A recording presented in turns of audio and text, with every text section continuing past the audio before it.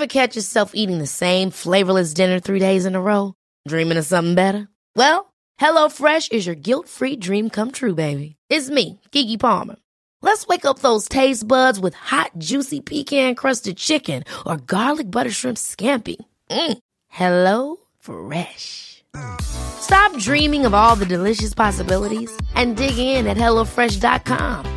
Let's get this dinner party started. Life is full of what-ifs. Some awesome, like what if AI could fold your laundry? And some, well, less awesome, like what if you have unexpected medical costs?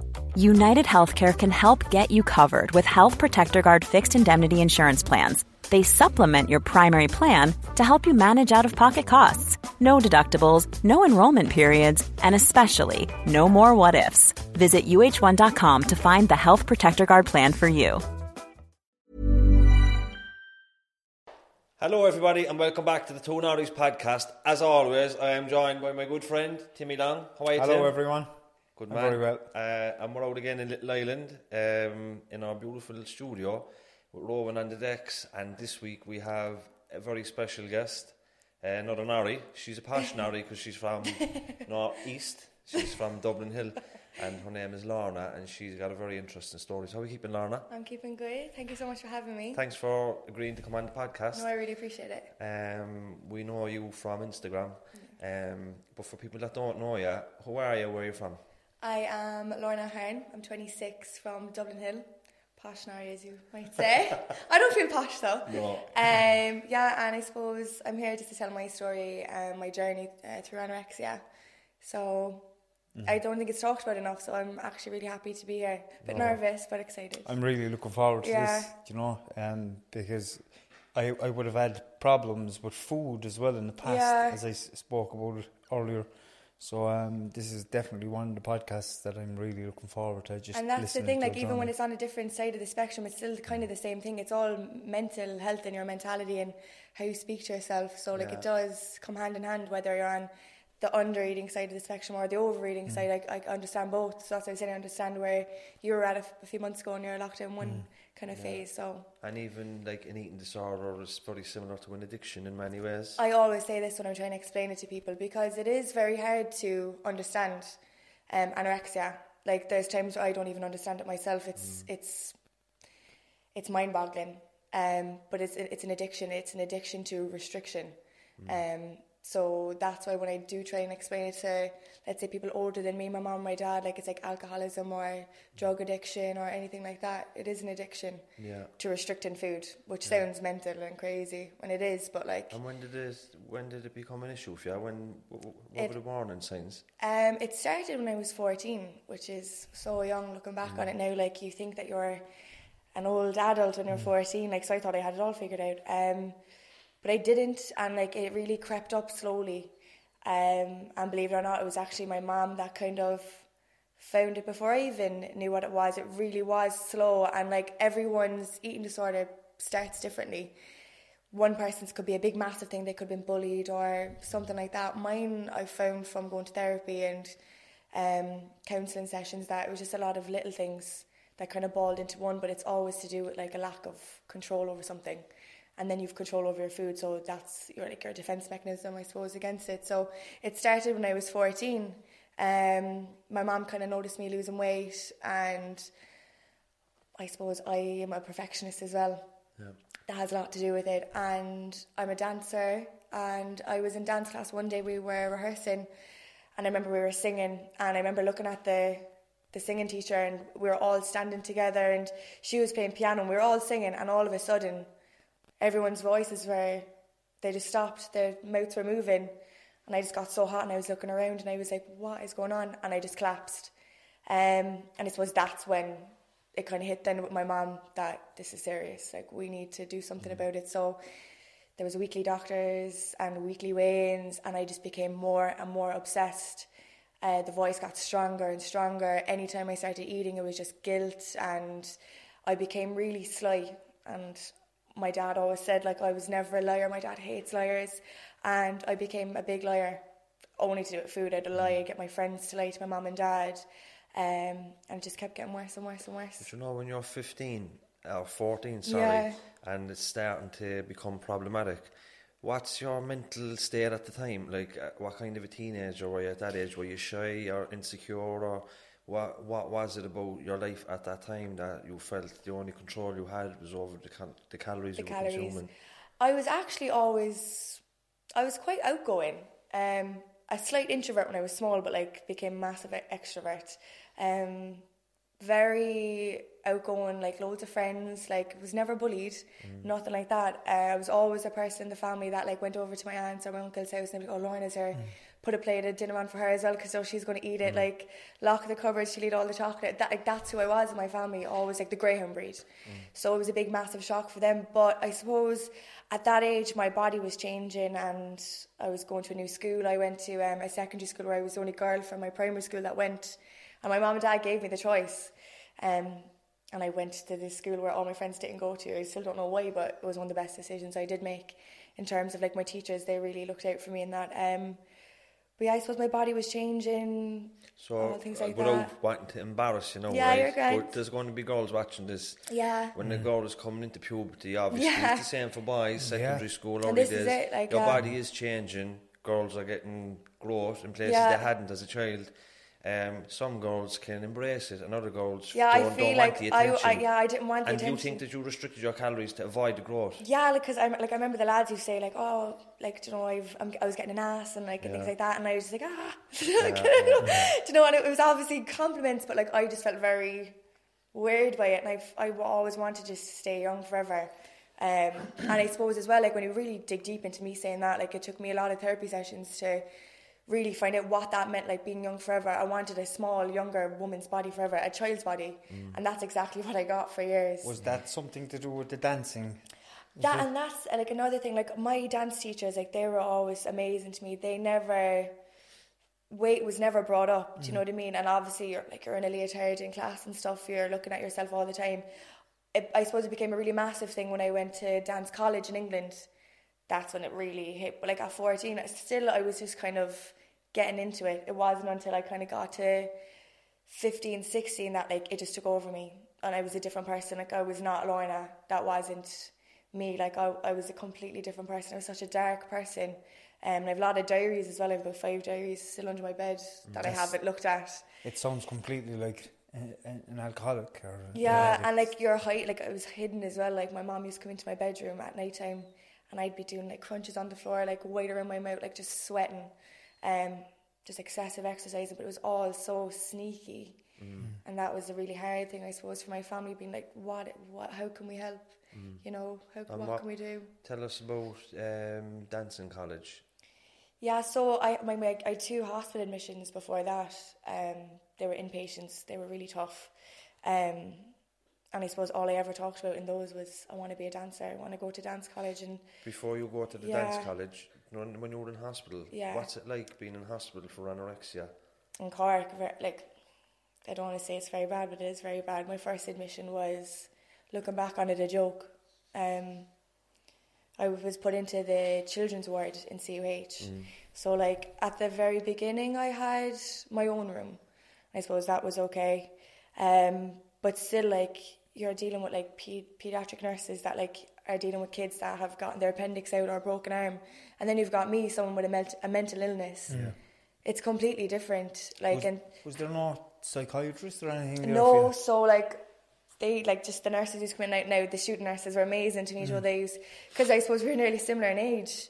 I got to talk to them, and they kind of got to help me through a lot of it. But it used to be my doctors from outside that used to come in, but like they weren't really that helpful. Like I remember one time a doctor said to me that I was like, why am I here? Because I couldn't understand it, and she was like, look at your arm.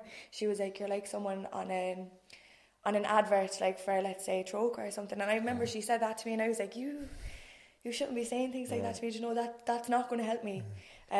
So I didn't find it helpful at all, and I actually was discharged because of the swine flu that was rampant in the hospital, and they were like, if she gets it, like her immune system isn't strong enough. So they let me go. They let me go out, and I was delighted. I was in there for 4 or 5 months. How was your relationship with your parents when you're in and out of hospital like that? Did it cause conflict at home? Or? Yeah, oh my God. Like, I ran away a few times. I couldn't handle it anymore.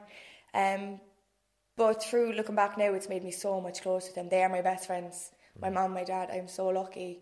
Like, I'm honestly one of the luckiest people in the world to have them as my mum and dad, but it did cause a lot of conflict in the house. You know, it wasn't the happiest house at times, because it was constant worry, like, is she going to die? Is she, do you know what I mean? What are we going to do? Because, like, in my second admission, my mum was told, like, you're going to have to prepare her funeral, which is so hard to say.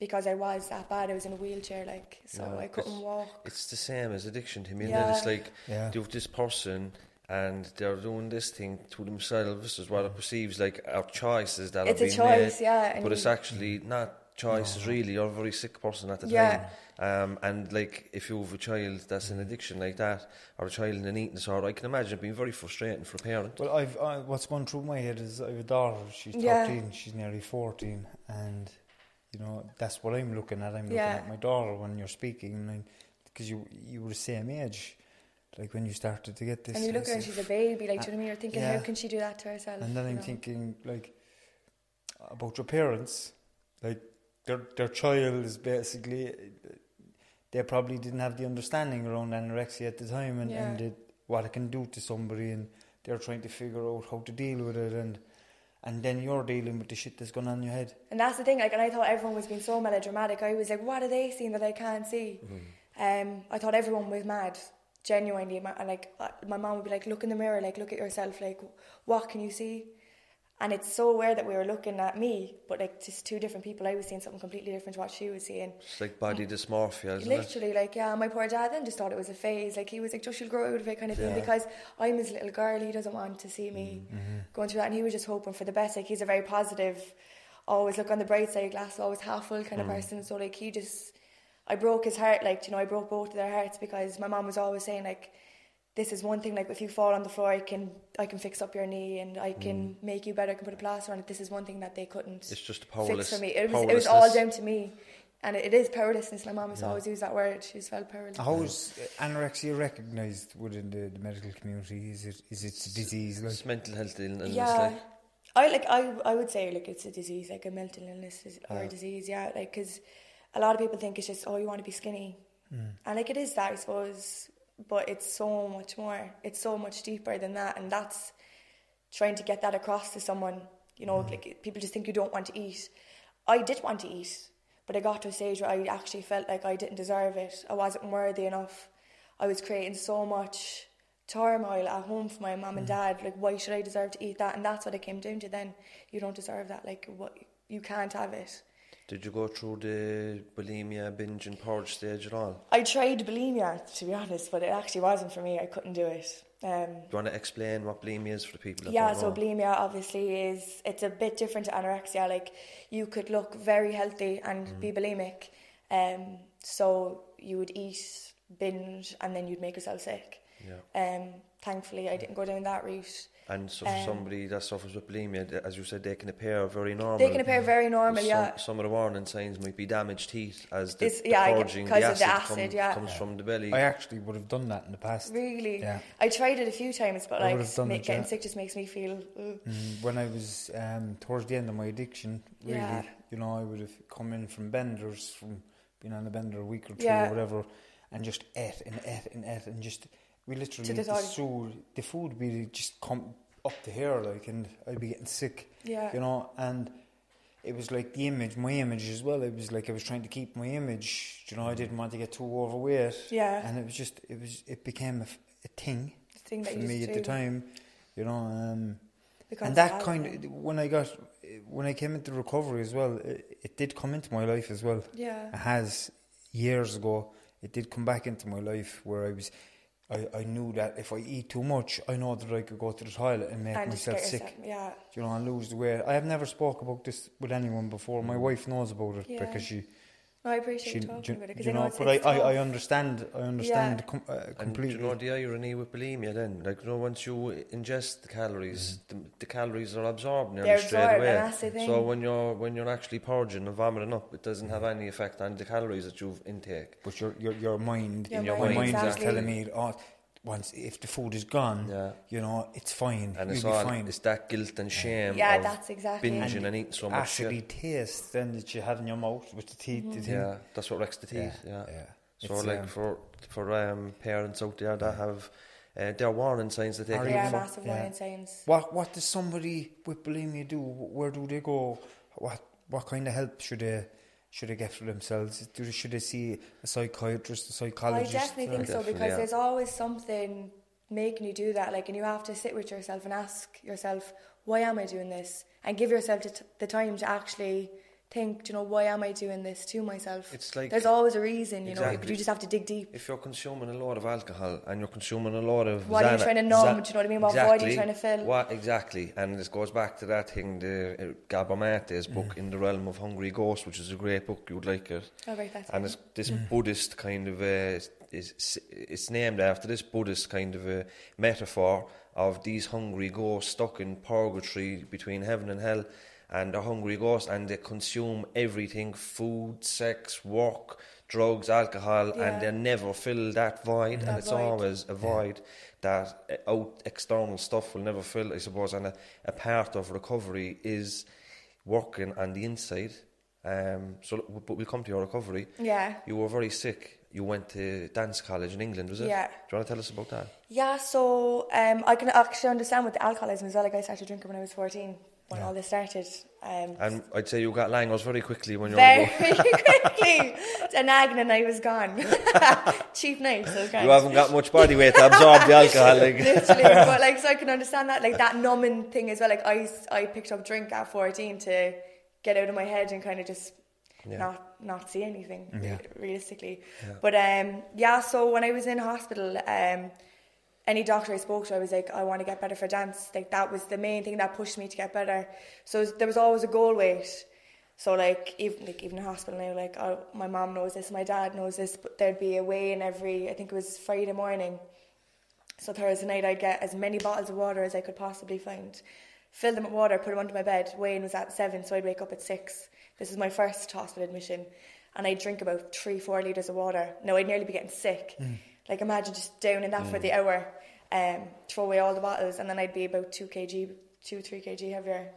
Yeah. So I learned all these little tricks when I was eating. I used to put food in my slippers, which is disgusting, like sandwiches and stuff into my slippers. And as soon as the nurse was gone, run over and put it into the bin, like, you just become so conniving. But I know so much to it, like an addict, literally, like hide the food in my in my pajamas. Yeah, and then as soon as they turn, run over to the bin and put it in. It's like the alcoholic. Yeah. The alcoholic will plank bottles all over the house, everywhere they can, and the addict will plank bags and tablets everywhere. It's scary, like looking back, even think of that mindset that I was in. Do you know what it reminds me of when you're talking there? Do you know that movie Girl Interrupted? Brittany Murphy. Brittany Murphy is bulimia, and she hides the chicken under the bed and swaps the chicken for the Xanax off Angelina Jolie. That's literally what I was doing, like putting under my pillow and stuff. Disgusting. But so when I finally got out of all those hospital admissions, I was allowed to go back to dancing. Thank God, because that was like my therapy. That was like my main form of therapy. Like, it was just the biggest release. I'd go in upset, sad, I'd come out and I'd feel like I could conquer the world. So I was doing my leaving cert, and again, like, just proper perfectionist. Like, I wanted to get over 500 points. You were doing your leaving cert. Yeah, so I was doing the leaving cert. So I wanted 500 points just to get 500 points. Absolutely no other reason why. Like, I was just such a perfectionist. And that's another thing with anorexics. They usually tend to be perfectionists. They always want to be the best at everything that they do. So I ended up getting 525 and didn't really want any course in particular. Put down law with French, got that, and I remember like dropping my pen. I had business class and I just burst out bawling crying because I put so much pressure on myself. I used to do all these weird things. I used to pick at my skin, like a form of kind of self-harm, I suppose, really. I used to pick at my skin all the time. And I begged my mum and dad, could I take a year out? My mum's like, of course, you could do whatever you want, you know what I mean, once you're happy. So I went to Cláiste Stefan Nefa. Well done, Mum. Yeah, my mum is so understanding, and my dad is always like, you got law? What do you mean? So I don't think he'll ever forgive me for not going to UCC and doing law, but I can always go back if I ever wanted to. Of course, exactly. But yeah, so I went to Cláiste Stefan Nefa and did the dance course there just to see, like, do I really love dance that much? Do I want to do it every day? And I did. I absolutely adored it. I was so happy. So I was like, I want to go to England. It was always my goal since I was about 10 or 11. And I was working about 2 or 3 jobs. Working in a nightclub, was working in, I think it was like River Island and whatever other job. And I saved up all my money, and I said to my mum and dad, like, if you just support me with love, I'll pay for everything. I'll pay for the flights, the auditions, the accommodation, and if I get a scholarship, like, can I go? They didn't think I was going to get a scholarship. They were like, go on, of course you can. So I was always a bit airy-fairy, going, yeah, of course. So off I went on a few little trips over to London on my own, like just me and my suitcase, like going around the tubes, getting lost every time, crying over there, being like, do I actually really want this? And I got accepted into the A colleges that I auditioned for, but there was one in particular that I wanted. It was Bodywork in Cambridge, and I got the scholarship audition. So I flew over on, I think it was like a Thursday at like, I left Cork at 7, got over there for 8:30, got to Cambridge for 9, made the audition, did the audition, finished at 6 and came back that night. So my dad was like, it was just as if I went into town for the day and came back.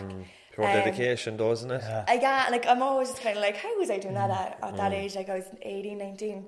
And it was July and I was lying on my bed, just on my phone, like an email came through, and it was from Sonia Robinson. She was the receptionist at Bodywork. I got with her so well. There's a bit of Irish in her. She was like such a laugh. And she said I got the scholarship. So I ran down the stairs for Mum. She was putting out the wash, and I was bawling, crying. Mum thought someone died. And I was like, I got it. And she was like, you got what? And I was like, the scholarship. And she was like, the first thing she said was, does that mean you're going? And I was like, yeah. And she just fell onto her knees bawling, crying. And I was like, are you happy? Are you sad? And we were both just bawling, crying. But then I went, and I suppose it was a big, massive thing for them to let me go at 19. I was at an okay weight. Like, I made the goal weight. I think it was about 48 kg, 49 kg maybe. And I went over there, and as I said, I was like, I promise, you know, I won't get worse, I'll get better, because I'm doing what I loved, you know. And it was a massive thing for me, because I became known as the girl with anorexia here. Everyone knew me as being anorexic, even though I didn't think that they did. I didn't think anyone knew. I'm just wondering now, what kind of dance was it again, Lorna? So I did everything. So I did ballet, contemporary, jazz, commercial, hip-hop, tap. So like you train in everything, and then acting and singing as well. So it's a proper like performing arts college. So I was like, and I was like, no. Sounds like a lot of fun. It is. It was so much fun. It was so tough. It was the hardest 3 years of my whole life. The toughest 3 years, but the best. And what was it like when you were in Cambridge, which is probably one of the most prestigious universities in the world? Oh my God, it's the most beautiful place in the whole world. Oh, but, God. Do you know, when you're in that dance course, and I said this to you earlier on today, there's a stereotype of ballet dancers, anorexia, eating disorders. Is there a lot of pressure on you to stay thin and nice? Do you know, like when I went over there, I loved the fact that I could say my name was anything, and I was from anywhere, and I could be anyone, because no one knew me. I was the only Irish person in my year. And I was like, I'm not going to tell. Like, the people in the college knew, like the teachers knew. They had to know in the audition. I had to tell them, because that's a big, massive thing. They have to know, and usually, like, they wouldn't really let people in with those kind of things, because it does become an issue with the college as well. But I was like, I promise. So they gave me the benefit of the doubt. But quickly, like, it became so strong, because I was on my own. There was no mom or dad to tell me to have breakfast. There was no one there to make sure my lunch was made, do you know what I mean? So my lunch every day was a Tupperware box with, you know, the frozen veg from like Tesco or Dunnes or whatever. There was like peas, sweet corn and carrots in it. That was my lunch, and an apple and an orange. So like it took, I'd say it took maybe 4 or 5 weeks for the girls around me to notice. Were you hungry? No. I think I was living off adrenaline, which is weird. And I think because it was going on for so many years, like this is going into like my 5th or 6th year of it now. You're used to it. You're just used to it. Like, like I didn't really feel it anymore. You know, when you're like, obviously dancing burns up a lot of energy. Burns up so much. And I feel like as well, like they were able to tell, because I was always freezing. Yeah, I'm just going to ask in the class, like they'd turn on the aircon because everyone's sweating, and I used to be like absolutely shaking in the corner, like, are they for real? Do you know, like turn that off, or I'd put on another layer and that, like, but it did become very apparent, and like it was hard to, like, looking back now at pictures, I'd know how people looked at me in a leotard, because there were just bones protruding everywhere. And then I did get taken off timetable. I did get put onto an outpatients list, But I used to love that then because I had to cycle for 30 minutes to the outpatient. So I was like, oh, you're burning more calories now. It's okay that you're missing class. Like, mental. The madness of it, isn't it? The madness of it all. But like... But you think it's you're perfect. Yeah, and like even then I was like, hey, why do they think that? Like, why do they think I'm skinny? I'm not. Like, I'm fine. I tell you a small story there. I know this person, right? And there was issues with bulimia and undereating and stuff. And the doctor said to the person that you need to start eating more food because you're losing weight. And this person thought the doctor was jealous of how they looked.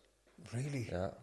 That's how warped that is, thinking you goes, do become warped like that. Like, I can understand that. Yeah. Like, I'd hate people ask me what am I eating, because I'd be thinking then they want to eat the same thing as me. It's so weird, and I don't even know how to describe that. The cognition or the thinking is gone. It's gone. You know, when I actually did get to a certain weight that I did like any food that I did back in the day, like any food that I did eat, it was like, if it was too much, I would probably make myself sick. Yeah. Because I needed to keep myself at this weight, at this condition, this shape, you know. Yeah, and like I can even like being like weighing myself, or I'd all these weird rituals. Like if I went into the toilet, I'd have to pull up my top and like kind of bend over that way, and I'd have to count my ribs.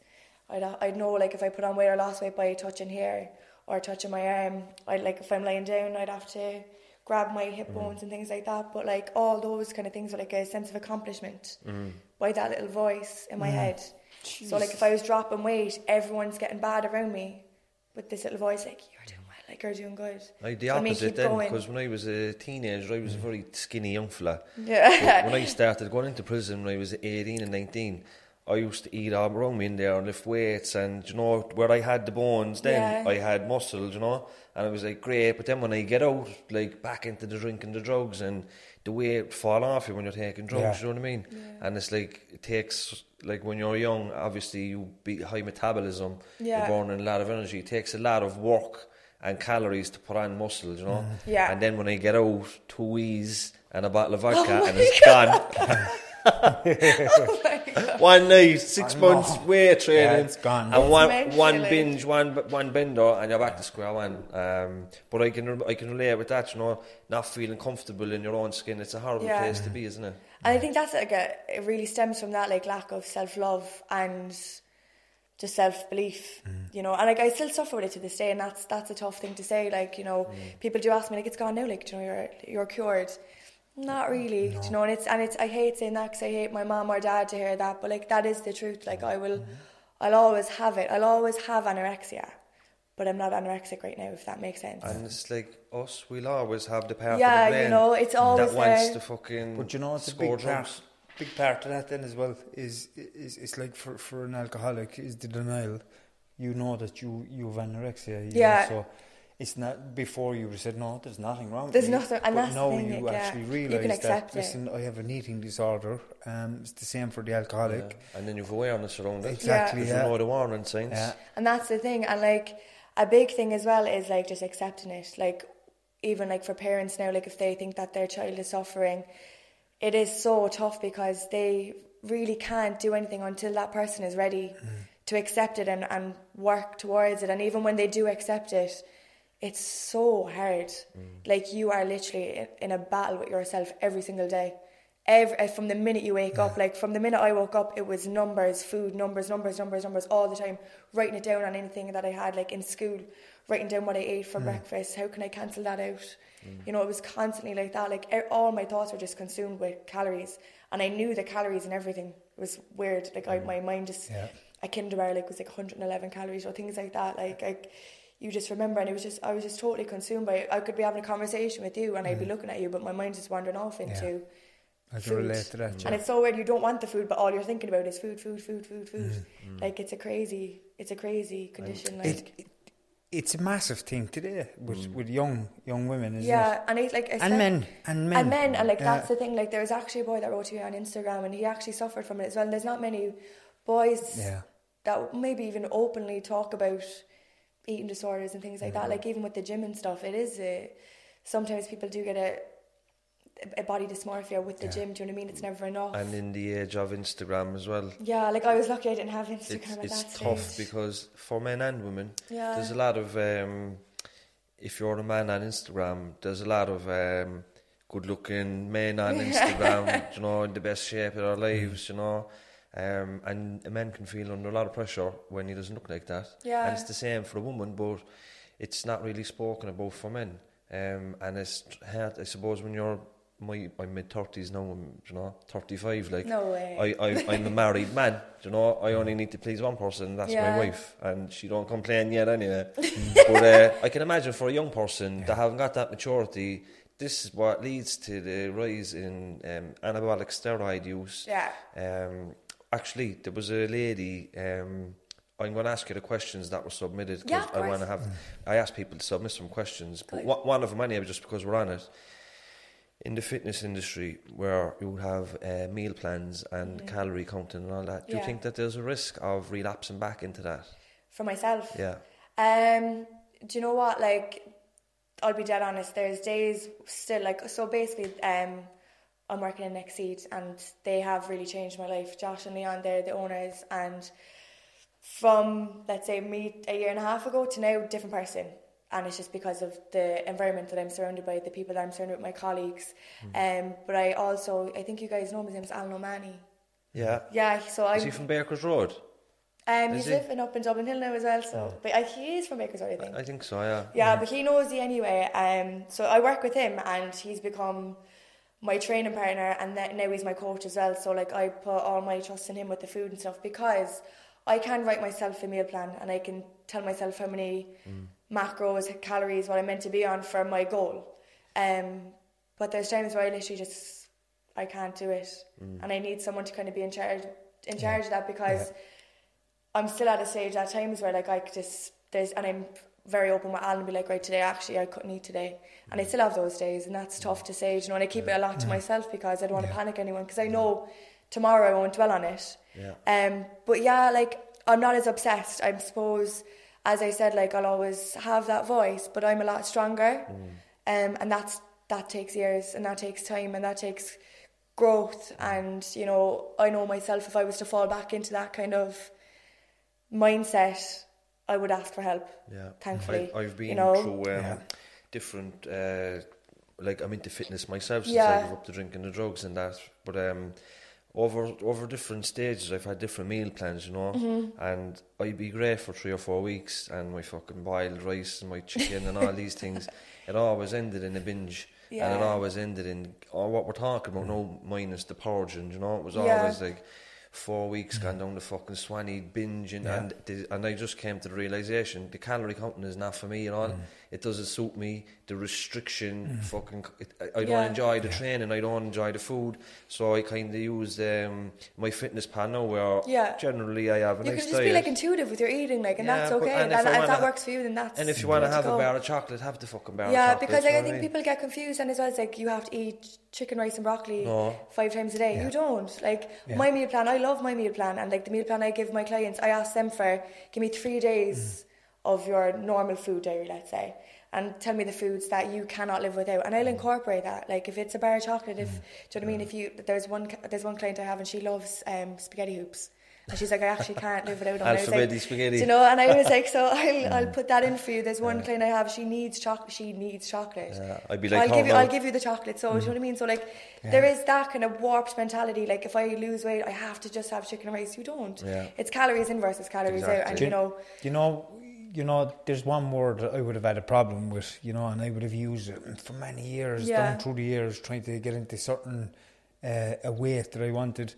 It was the word diet, you know, and I've kind of changed the word from diet to healthy living lately. And that's a brilliant way to put it, like, because when there's a word like diet on it, it's to get to something and be finished, and then try to go back to the way you were before and try to balance that.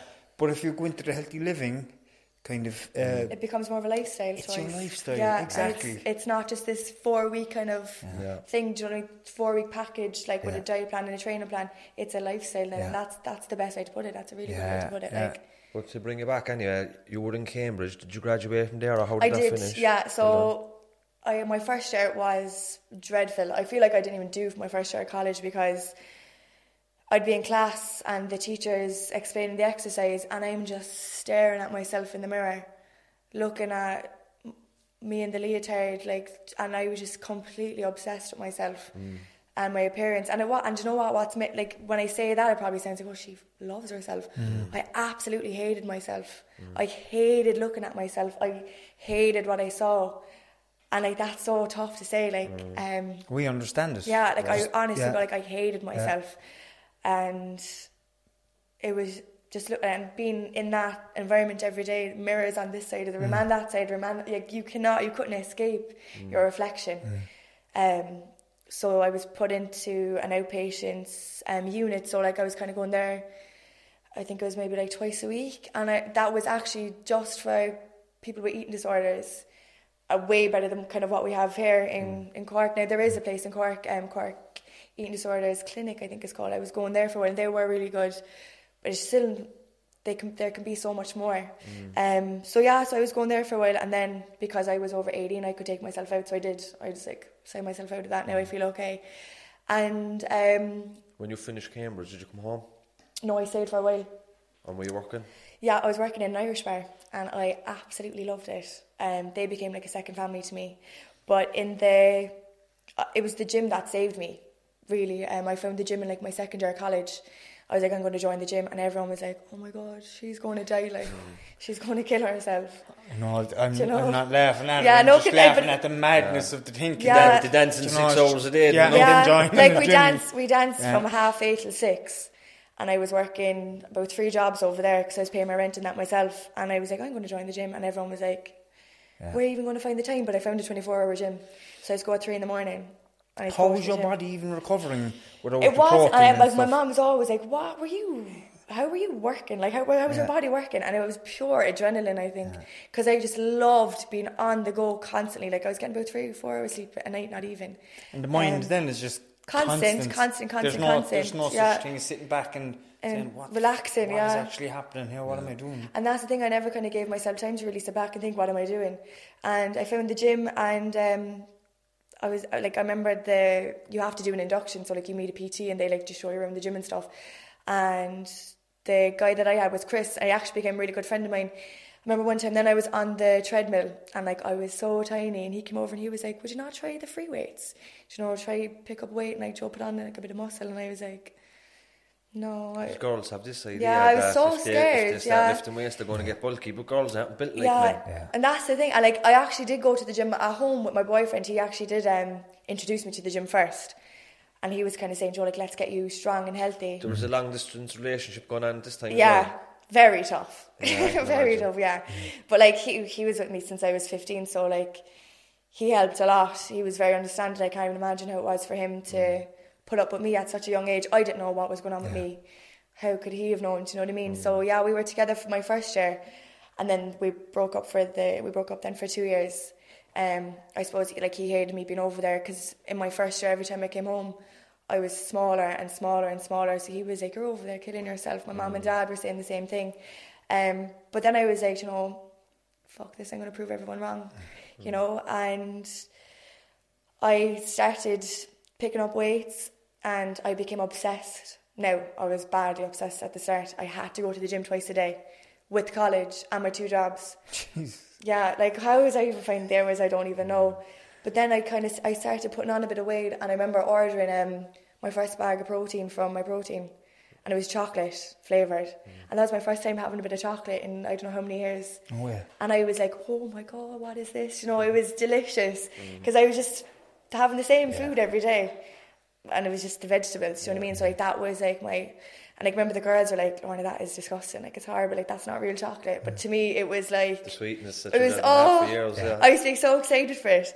And then I kind of started putting on weight slowly, and I used to get compliments, and I hadn't gotten a compliment like in years, really. Because everyone was always kind of like, you don't look well. And then it was kind of like, you look healthy, but then that was playing with me as well. So like it was just a constant battle. Like believe them, like you're being healthy, and it's a compliment. Sometimes if you tell a girl she looks healthy, oh my God, don't. That's a nice way of saying she looks fat. Yeah, like, don't say it. Don't say it. That's what I took it as. Like if someone said to me, you look healthy, I'd be like, I look fat now. Like, oh my God. Do you know what I mean? And that was such a big compliment because I looked so unhealthy for such a long time that it is a compliment. But like I was taking it as, you look huge now. So yeah, it was just constant battle between myself. When you started with the gym, yeah, that was the start of your recovery. That was it. That was the big start. Yeah, that's when I kind of started accepting, right, you have an issue, and this really started to help me. And then I started seeing progress in myself. So my legs started getting a bit stronger. My dancing improved. What about your significantly. eating? Did it eating? Yeah, it did help my eating. Did it take time to build up, with the food on the plate and the digestion and all? Yeah, because it was almost like how would you even describe it? A battle. Like to someone, like I'm just eating a bit of chicken or whatever it is, but like in my head there's someone talking to me being like, you shouldn't be eating this. You're not allowed this. Like this isn't what you're meant to be doing. Like you haven't been doing this now for 7 years. Why are you starting now, kind of thing. So it was a constant battle, but I just had to push through. And then I started training the girls that I was in college with, and I found such a passion for it. I was like, oh my God, I love this. I love seeing their progress. And I was like, oh my God, I used to get like a buzz off it, kind of like euphoria. And then I started skipping college and going to the gym. So I think that's when I kind of realised then, I was like, is this kind of my purpose? Is this what I love? I love doing this. Did you have to do any therapy? Did I? Yeah. In your recovery? I did group therapy, one-on-one therapy and family therapy. Family therapy was terrible. I can imagine. Oh my God. My dad's sitting there just like, get me out of here. Group therapy was with me and let's say 10 other girls with eating disorders. It was good in a way, but then like I'd be sitting there like she's skinnier than I am, or do you know the therapist then were they trying to explain to you what was wrong with you with I think they kind of like whatever way I was sitting, she'd be like, why do you think you're sitting like that, or what, like you've blocked your hands if I've asked you this question. So it actually made me a lot more aware of me. And it took me about a year now to actually kind of get into the swing of therapy, because I absolutely hated going there. I would sit there in silence. Were you able to retain the information that they were giving you? So like one of the best things I think that my therapist had me do was write a letter to my future self. Okay. And being better. And that was one thing that I think was one of the best things I ever did. So like kind of as a recovering person with anorexia, write a letter to me now. And I think that kind of brought me out of my head that I was in then, into being like, right, I can actually recover and I can be a person like that lives life, because I just wasn't living at all. Yeah.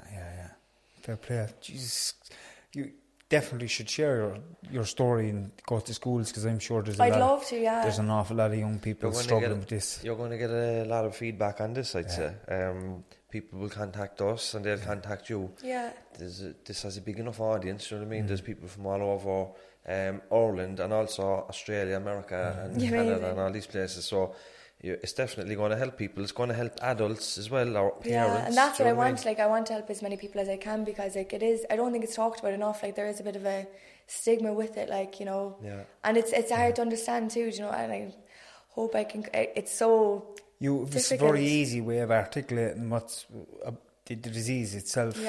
So I don't think you'll have any problem. It's just trying to get young girls and boys to really sit and listen and try to understand. I don't know, it's really hard. Yeah, because I feel like people think then as well being skinny is glamorous, and it's not, because like what comes with it is depression, which like I was diagnosed with when I was 15.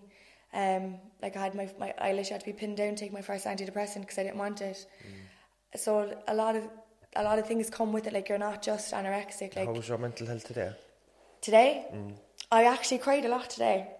That's sometimes good. Yeah, it's sometimes good. Like I still take my antidepressants. And there's times where that kills me to have to admit. No. Because it's and I know that there shouldn't be any shamefulness stuck with that.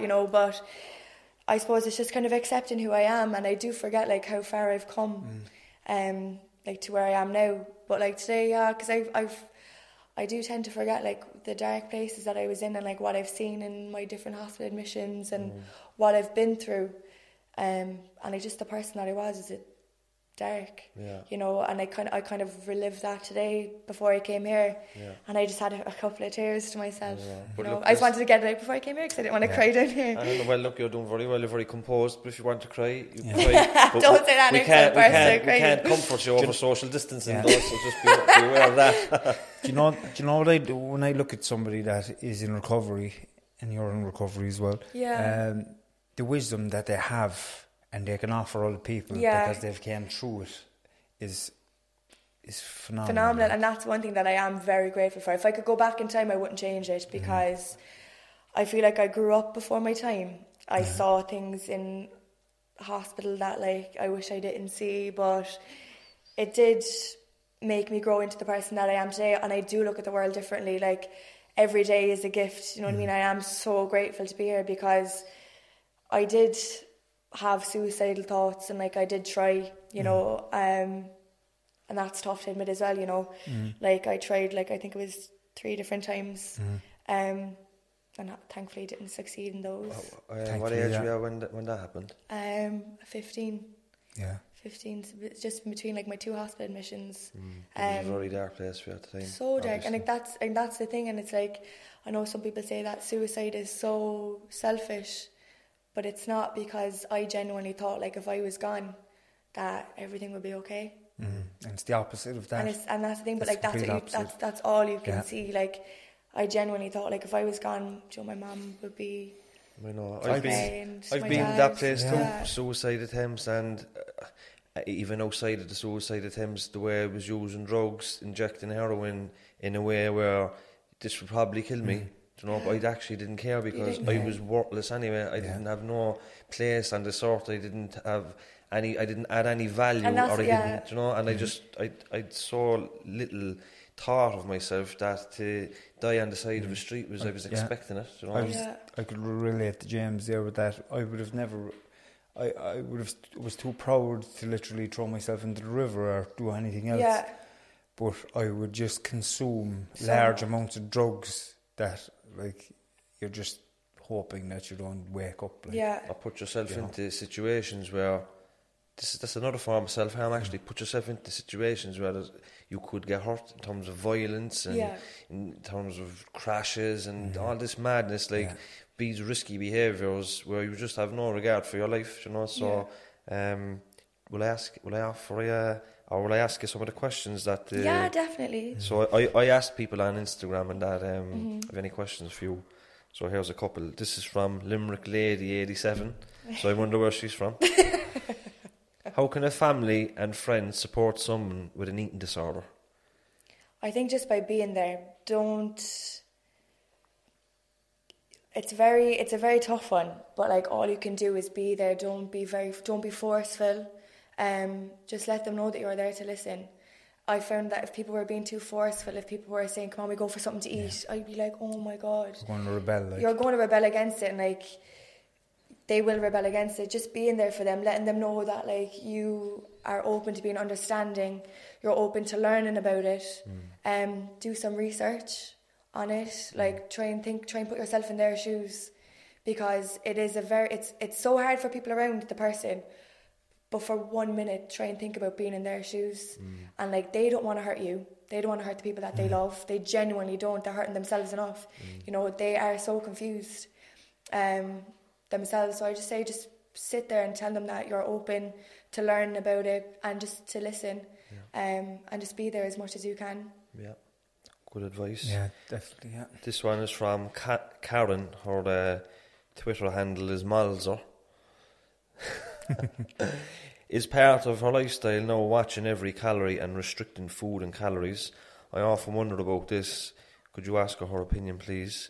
I've been down the road of diet plans, and I think there's a grey area here no one covers. You kind of touched on that earlier. Yeah, it's a really good one, yeah. Like, I suppose at the moment I'm actually doing a lean bulk because I wanted to challenge myself. For those of us that don't know what a lean bulk is, a lean bulk is putting on weight steadily, yeah, and like through like, good food. You know, obviously, I actually take that back. There's no good and bad food. That's something I've learned along the way. There is no good and bad food, but like through like nutrient dense food, you know. So I'm doing it for myself also because like I'm giving my clients challenges, you know, whether it be put on weight or lose weight, and I want to show that I practice what I preach. You know, I want to be able to do it as well, and it's tough.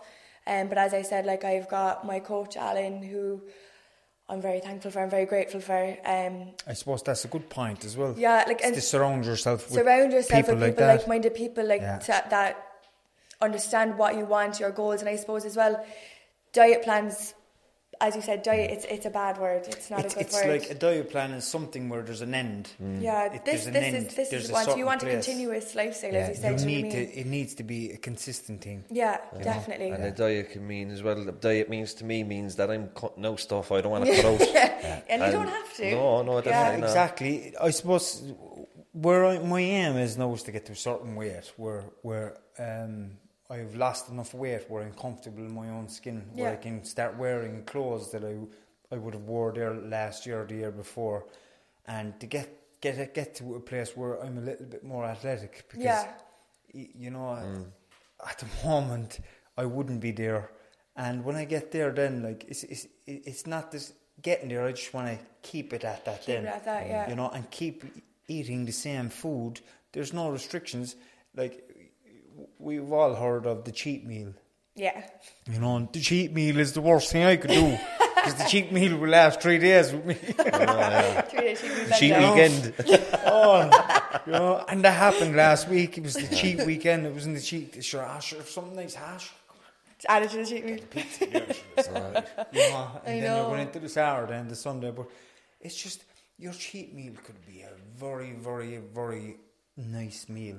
And do you know what I learned in the last few months was use plenty of spices and herbs and stuff and give them that extra bit of flavour. Yeah, it doesn't have to be bland. No, it doesn't have to be bland. I remember eating cod just with inside in the oven with no flavour and cod and just raw rice and it's like chalk going down my fucking throat.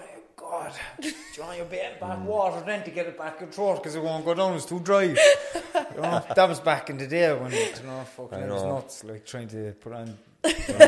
When I come into recovery that time now, where all I had to do really was, there was nothing expected of me but just stay sober. I used to go to gym twice a day. I ate about 4,000 or 5,000 calories. It was big food now, alright, but fucking hell, it's very hard to maintain, and even as you get bigger, it's not that I was satisfied with how I looked. I wasn't. I was just eating food and mad training, eating training, and where does it end? Like it's again like, looking for the external stuff to make it feel better. But you know what also done, James? Like, and you know this from being in recovery, and it's literally taken over the addiction in your life. Obsession, that's what happened with me. Like, I feel like it overtook it, but I was so addicted to the gym in a bad way for a while.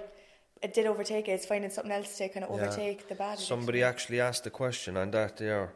That Malzer girl, did you swap the obsession? Now, this is not a negative. Yeah. Because people say to me, or you swap the addiction to drugs to an addiction to work and education and all these things. It says, so what? It's fucking healthier, isn't it? Do you know what I mean? And if you swap your anorexia for another obsession, but it's healthy and you're happy, so there's no problem. Like, you have to channel that energy into something. Something else. Yeah, exactly. Yeah, no, it definitely was bad for a while. I had to find the balance. Like, as I said, I was going at least twice a day. And if that meant going at 3 in the morning and then in between college at my break, I would do it. Like, it's just finding that. Like, and it's just growth. It's just self-growth and, like, just learning how to handle it and just, as you said, giving yourself the time to learn about yourself and what's right and what's wrong.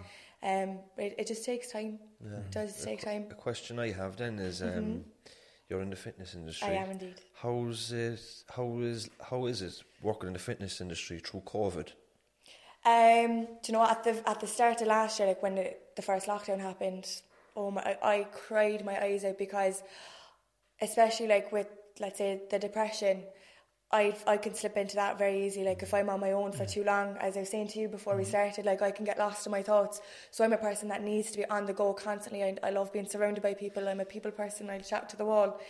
So when work was taken away, I was like, oh my God, what am I going to do? And I was in a low place for a while. And then Leon, thankfully, was saying, like, let's start with online classes. And he was like, there was no choice. He was like, Lorna, you're going to do them because I'm the only girl PT out in Exceed.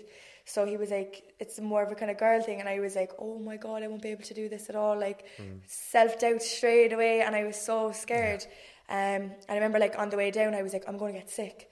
Because like I was just kind of new to the PT industry then as well, you know. So and I was like, now I'm doing an online class. I've never done a class before.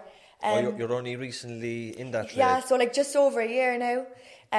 Mad year to start, isn't it? Mad year to start. It really was. But like the growth. It's good too, yeah, though. It was, no, honest to God, actually, I think it's the best thing because I love it now. Like online classes, like give them all to me. I absolutely love them now. I do prefer being in person. You know, your online classes, just while we're on it here, there's going to be a lot of women wanting to connect with you and wanting to do classes with you. How can they get on? So let me tell you. How can they? So what you got to do is, this is my pitch. Yeah. It's my plug now.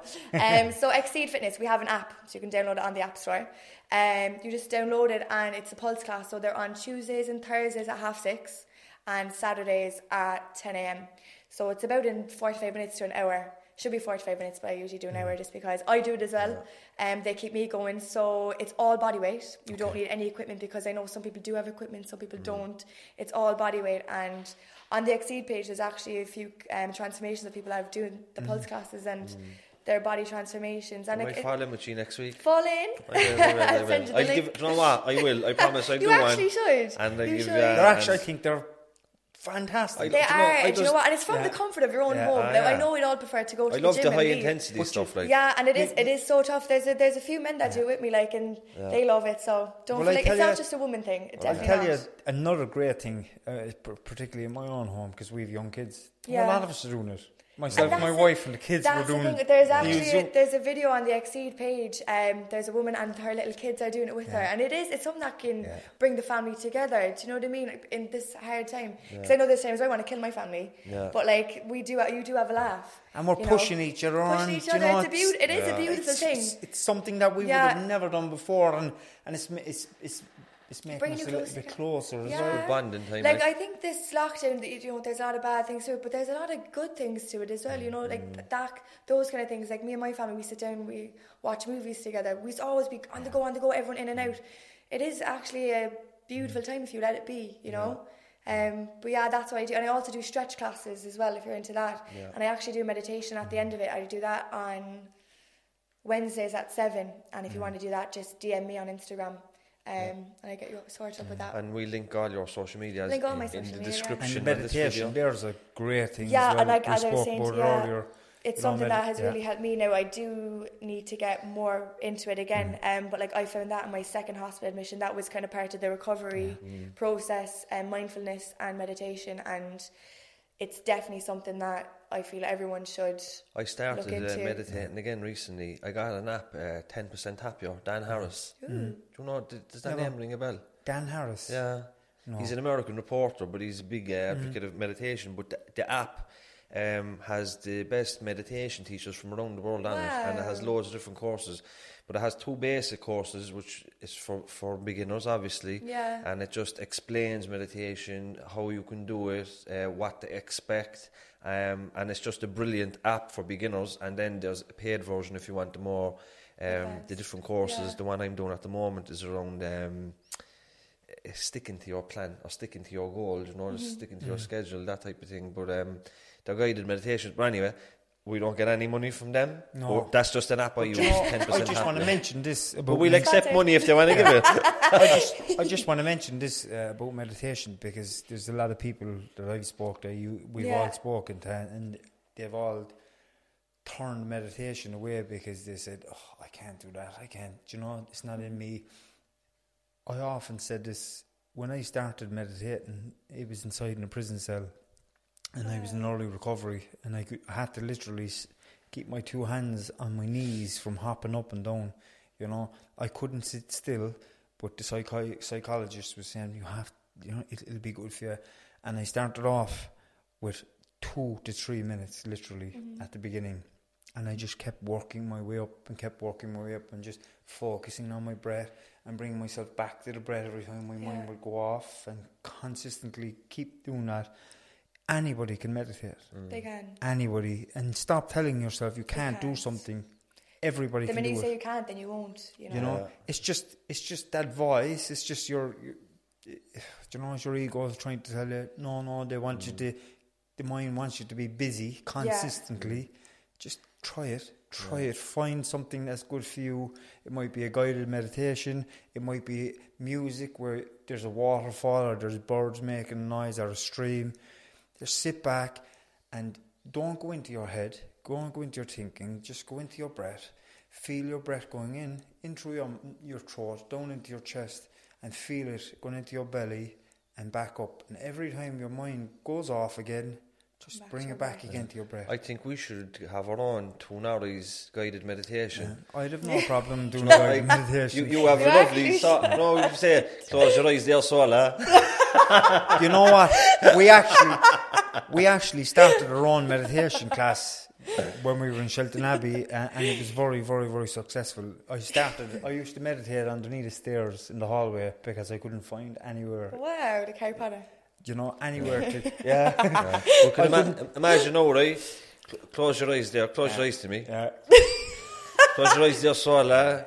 Be aware of the surroundings there, Bible. Well, listen to this, right? Listen to this. Walk with it. I'd be meditating underneath the stairs. It's an open stairs, just picture this. And there was one day, I was new to the place. I hadn't a clue where to go. I couldn't find a quiet place anywhere. Next to the chief of the place comes up. I opens my eyes one day and there he is just standing there looking at me. Like, what is he up to? What the fuck is going on here? You know, but in the end, they started asking me a little bit, what are you doing? And I explained to them why I was doing it and where I was in my life. And they started bringing in meditation teachers and stuff after a while into the prison. They started to teach it. By that time, we had our own little class going. There was about 4 or 5 of us, and we'd go away and we'd meditate twice a day in the hall. And I see people's lives change because of it. In front of my eyes. My own life changed dramatically. Yeah. It saved my life literally. That's amazing. You know, because it actually took me away from all the madness that was going on in my head. Yeah. You know, I was able to surrender into all these feelings and all the mad shit that was going on. I was able to step back and kind of be the watcher of all these mad negative thoughts and that I was bad and all this. Yeah. And my life changed dramatically because of meditation. But I was meditating 1-2 hours a day, and I was just consistently bringing myself back to the breath. Yeah.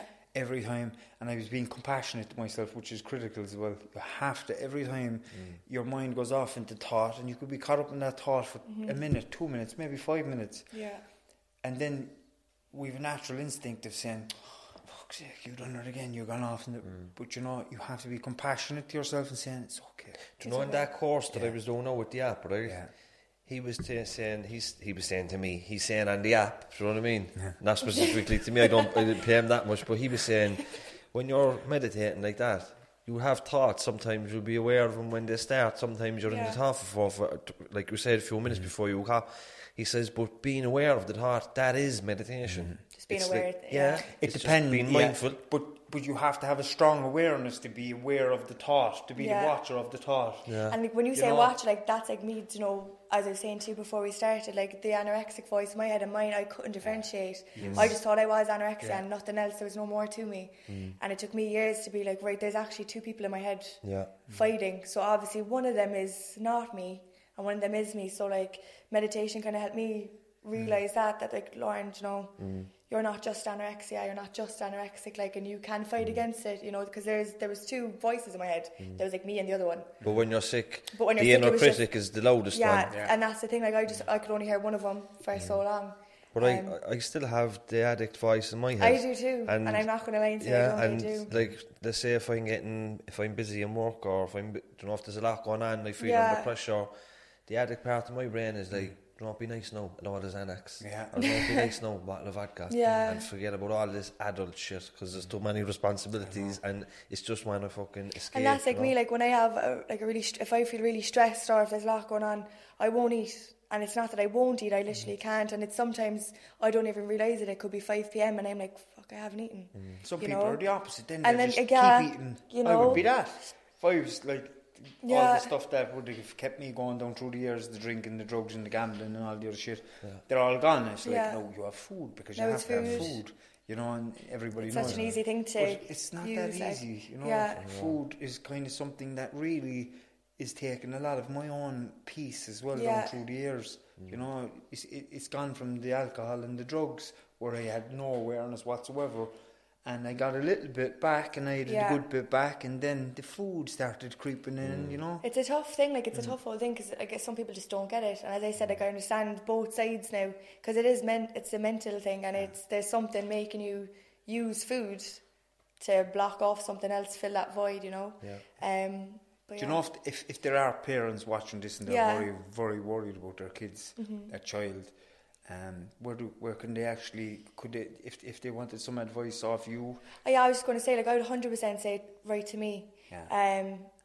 Like there's a few people that I've met up with over the years trying to help them. Now I always say to parents, like, I'm not going to save their child, unfortunately. And that's a fair comment to say. Yeah, because there's times where people probably might think that I can save them, and I wish I could.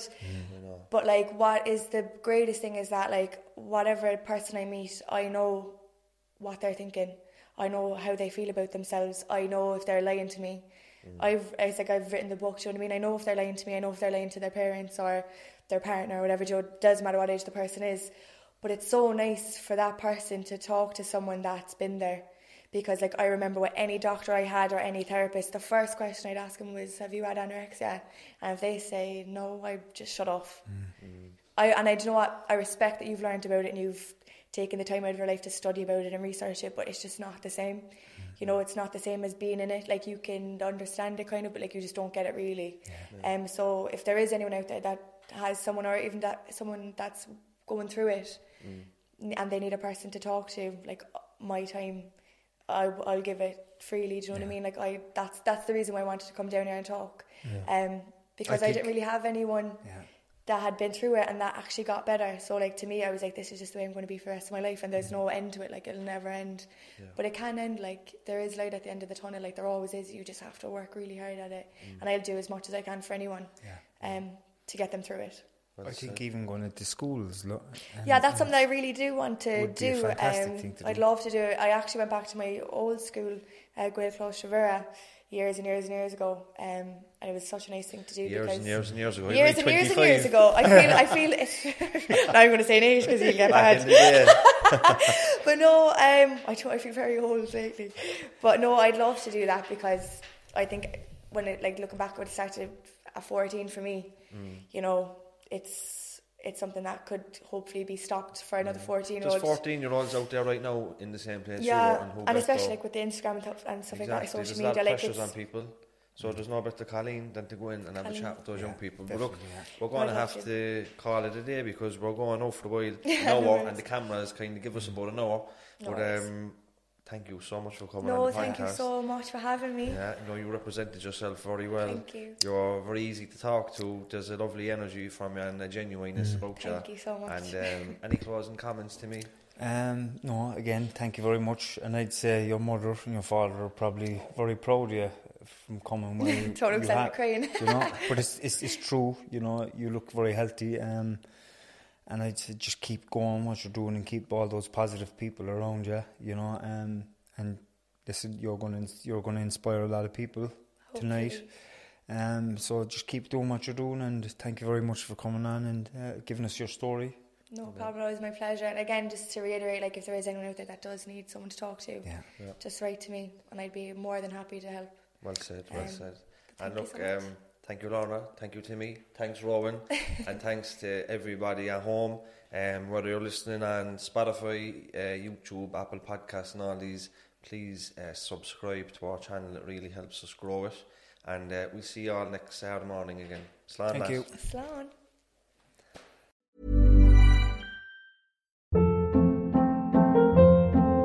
Hold up. What was that? Boring. No flavor. That was as bad as those leftovers you ate all week. Keke Palmer here, and it's time to say hello to something fresh and guilt-free. Hello Fresh. Jazz up dinner with pecan-crusted chicken or garlic butter shrimp scampi. Now that's music to my mouth. Hello Fresh. Let's get this dinner party started. Discover all the delicious possibilities at HelloFresh.com. Even when we're on a budget, we still deserve nice things. Quince is a place to scoop up stunning high-end goods for 50 to 80% less than similar brands. They have buttery soft cashmere sweaters starting at $50, luxurious Italian leather bags, and so much more. Plus, Quince only works with factories that use safe, ethical, and responsible manufacturing. Get the high-end goods you'll love without the high price tag with Quince. Go to quince.com/style for free shipping and 365-day returns.